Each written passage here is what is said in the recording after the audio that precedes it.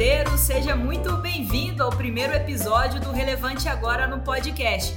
Meu nome é Jaqueline Oliveira, eu sou editora da Nord Research e eu terei o prazer de apresentar este podcast que tem como objetivo ajudá-lo a entender o mercado de capitais e a investir melhor. Eu vou estar aqui semanalmente com conversas sobre o mercado financeiro numa linguagem simples, sem economês e com convidados ilustres da casa.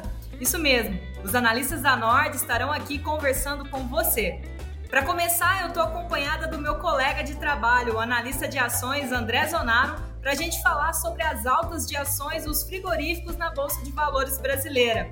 Então, Zonaro, se apresenta aí pra galera. Oi, Jaqueline, tudo bom? Olá, você que está ouvindo a gente pela primeira vez. É uma honra poder participar desse novo projeto da Nord. Para quem não me conhece, eu sou analista responsável pelo Nord Small Caps, a ação aqui da casa que cuida justamente, como o próprio nome diz, de ações Small Caps, que são aquelas ações fora do radar, ações que ninguém está acostumado a ver, ações de grande potencial. E estou aqui hoje para falar um pouquinho mais sobre os frigoríficos. Boa, Zonaro. Excelente começo. Então vamos lá, vamos falar sobre os papéis de frigorífico, né? Na terça-feira, no dia 28 de setembro, a Bolsa Brasileira derreteu 3%, seguindo a baixa dos mercados externos, né? Todos os papéis desvalorizaram, menos os de frigorífico. E eu queria saber, Zonaro, o que você atribui a essa resiliência do setor, né? Por que os frigoríficos não caíram? Legal, então vamos dar uma passadinha rapidamente aqui em como funciona um frigorífico, para quem não conhece. Então, um frigorífico ele basicamente ganha dinheiro fazendo uma arbitragem entre preços, que nada mais é do que comprar o gado do pecuarista por um preço e vender na ponta por outro. Então ele vai ganhar dinheiro fazendo essa diferença de preços. E aí a resiliência do negócio vem de uma necessidade básica humana, que é a alimentação. Obviamente a gente tem cada vez mais pessoas que estão buscando se alimentar melhor. Tem gente que acaba optando por não comer carne, mas ainda assim comer carne é uma realidade aí da população do mundo como um todo. E a gente não pode deixar de lembrar que tem muita gente no mundo ainda que não tem nem sequer uma proteína. Então eles têm buscado cada vez mais uma proteína para poder se alimentar. Interessante você falar sobre esse aspecto da alimentação, né, que acaba jogando ao favor dos papéis de frigorífico. E a gente sabe que está tudo caro, né, Zonaro? A gasolina, o gás, a conta de luz. O investidor sabe muito bem disso porque ele sente direto no bolso, né? E o IPCA de agosto, né, calculado pelo IBGE, trouxe que as carnes, no geral, estão 30,8% mais caras.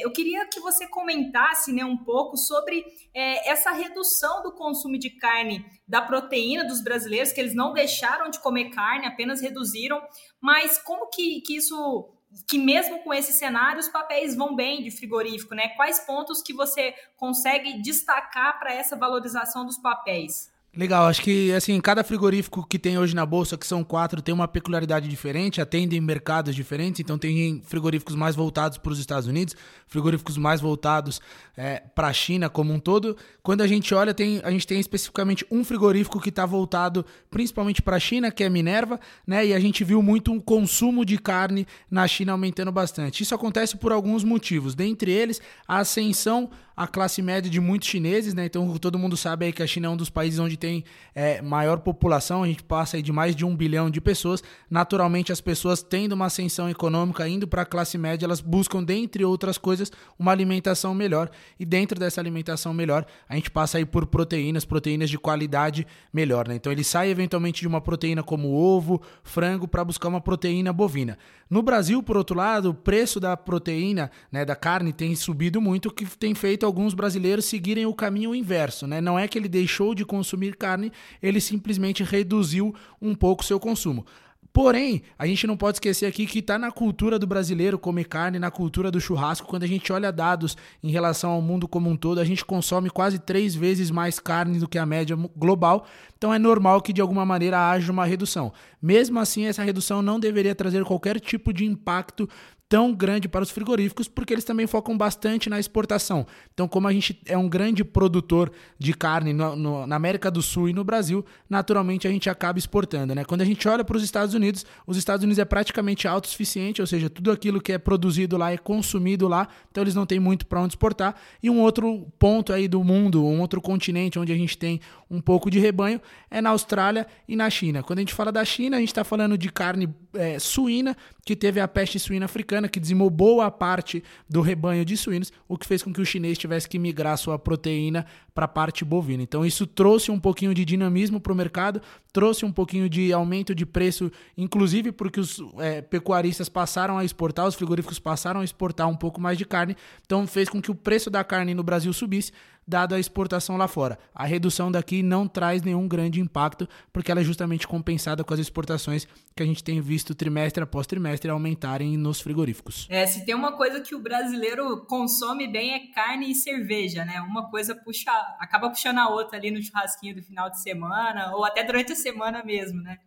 Quando eu estava fazendo uma pesquisa aqui para conseguir conversar com vocês, que você acabou de mencionar, né, sobre a demanda do mercado externo, faz muito sentido, né? O banco americano, o Morgan Stanley, ele comentou que a gente está iniciando, na verdade, um novo ciclo da carne que está a caminho, e esse ciclo vai ser muito, muito bem puxado pelos mercados asiáticos, né? Pela China e pelos Estados Unidos, que é muito do que você acabou de dizer. Eu também estava lembrando aqui, Zonaro, que a gente está quase completando 30 dias da vaca louca, né? E nada da China voltar a comprar carne da gente, né? Para quem não lembra, no início de setembro, né, o governo chinês paralisou a compra de carne após duas casos isolados de vaca louca, um no Mato Grosso e outro em Minas Gerais. E eu queria saber se você que acompanha de perto o setor está sabendo de algo ou é um fator mais protocolar. O que está acontecendo para a China não ter voltado a comprar do Brasil? É verdade, como você comentou aí, a gente está com 30 dias de restrição por conta da doença da vaca louca, né? Uma doença que há muitos anos a gente já não vê no Brasil. A gente teve 2 casos esporádicos que aconteceram com 2 animais um pouco mais velhos, que são mais suscetíveis a esse tipo de doença.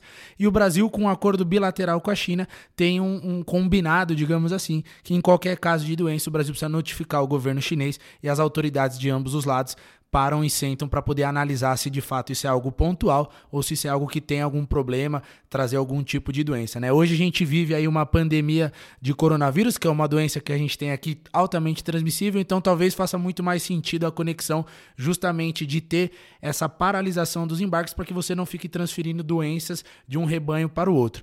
Quando a gente olha para os casos, o Brasil já reportou que são 2 casos esporádicos, não foram encontrados mais casos dessa doença, né? Não tem mais nenhum tipo de risco. As organizações internacionais classificam o Brasil como risco insignificante da doença. Então tudo leva a crer aí que a gente deve solucionar esse problema muito em breve. Num passado não tão distante, 2019, a gente também teve caso de vaca louca, caso pontual. O acordo também foi cumprido do ponto de vista de restrição de embarques. Na época o acordo durou 13 dias. Hoje a gente está falando aí de um acordo que dura por 30 dias. A gente tem aqui algumas hipóteses que podem estar acontecendo para que isso não retome ao normal, né? A gente já vê outros países que também tinham feito essa restrição de embarques, como a Arábia Saudita, já voltaram a ter os embarques normalizados. Então tudo leva a crer que isso deve se normalizar o quanto antes. Quando a gente fala aí da questão burocrática para a retomada dos embarques, a gente deve ter aqui alguns pontos que podem ser os motivos que estão impactando isso. Como eu acabei de comentar, né, uma parte burocrática, de fato, a gente não pode esquecer que são 2 governos, 2 ministérios, enfim, diferença de idiomas, então tem toda essa questão burocrática, e também pode ser aí uma jogada do governo chinês que tem tentado, de alguma maneira, diminuir o preço de carne, né? A gente comentou no início do nosso bate-papo que os preços da carne subiram aqui no Brasil. Isso não acontece só no Brasil, acontece no mundo afora, né? A gente está falando aí de um mundo cada vez mais globalizado, então a tendência é que esse tipo de movimento aconteça no mundo como um todo. Então na China também a carne está um pouco mais cara. A gente pode ter aí o governo chinês eventualmente fazendo um pouquinho de pressão e demorando um pouquinho mais, justamente para tentar mexer nos preços dos agricultores e dos frigoríficos aqui no Brasil, né? Obviamente, se você começa a ter cada vez mais o seu gado sem exportação, você fica com um apetite maior para poder vender logo. Isso pode fazer com que você baixe o preço e regule um pouquinho a oferta e demanda, baixando o preço na China, mas de qualquer maneira isso não deve trazer qualquer tipo de impacto no curto prazo. E mais uma vez, o frigorífico que a gente tem como preferência aqui dentro da casa, que é Minerva, tem plantas aí não só no Brasil como em outros países da América do Sul, como Argentina e Uruguai, e eles podem mandar os gados a partir desses outros países sem qualquer tipo de problema. Boa, é um problema de curto prazo, mas como você bem disse, a gente espera que logo seja resolvido. A gente está caminhando aqui para encerrar. Eu tenho uma última pergunta aqui para você, Zonaro. Eu vi alguns portais, né, de notícias comentando, fazendo algumas chamadas sobre o que esperar dos papéis de frigoríficos até o final do ano, né? A gente sabe que é impossível prever o futuro, né, principalmente em meio a tantas incertezas nos mercados, mas como que você enxerga uma tendência de curto prazo aí para os papéis? Ou você pensa mais no longo prazo? Essa é uma pergunta aqui que a gente recebe bastante, né? O pessoal sempre pensando, o que é da empresa nos próximos 3 meses, 6 meses, 12 meses? E o que eu costumo dizer aqui para todo mundo e sempre para os meus assinantes é o seguinte, que por trás daquelas 4 letras e um número, que é o ticker que negocia no home broker, que fica ali no pisca-pisca e traz uma baita emoção, existe uma empresa por trás daquilo, gerentes, coordenadores, analistas, estagiários, diretores, enfim, existe toda uma estrutura e o que a gente tem que olhar é sempre o negócio.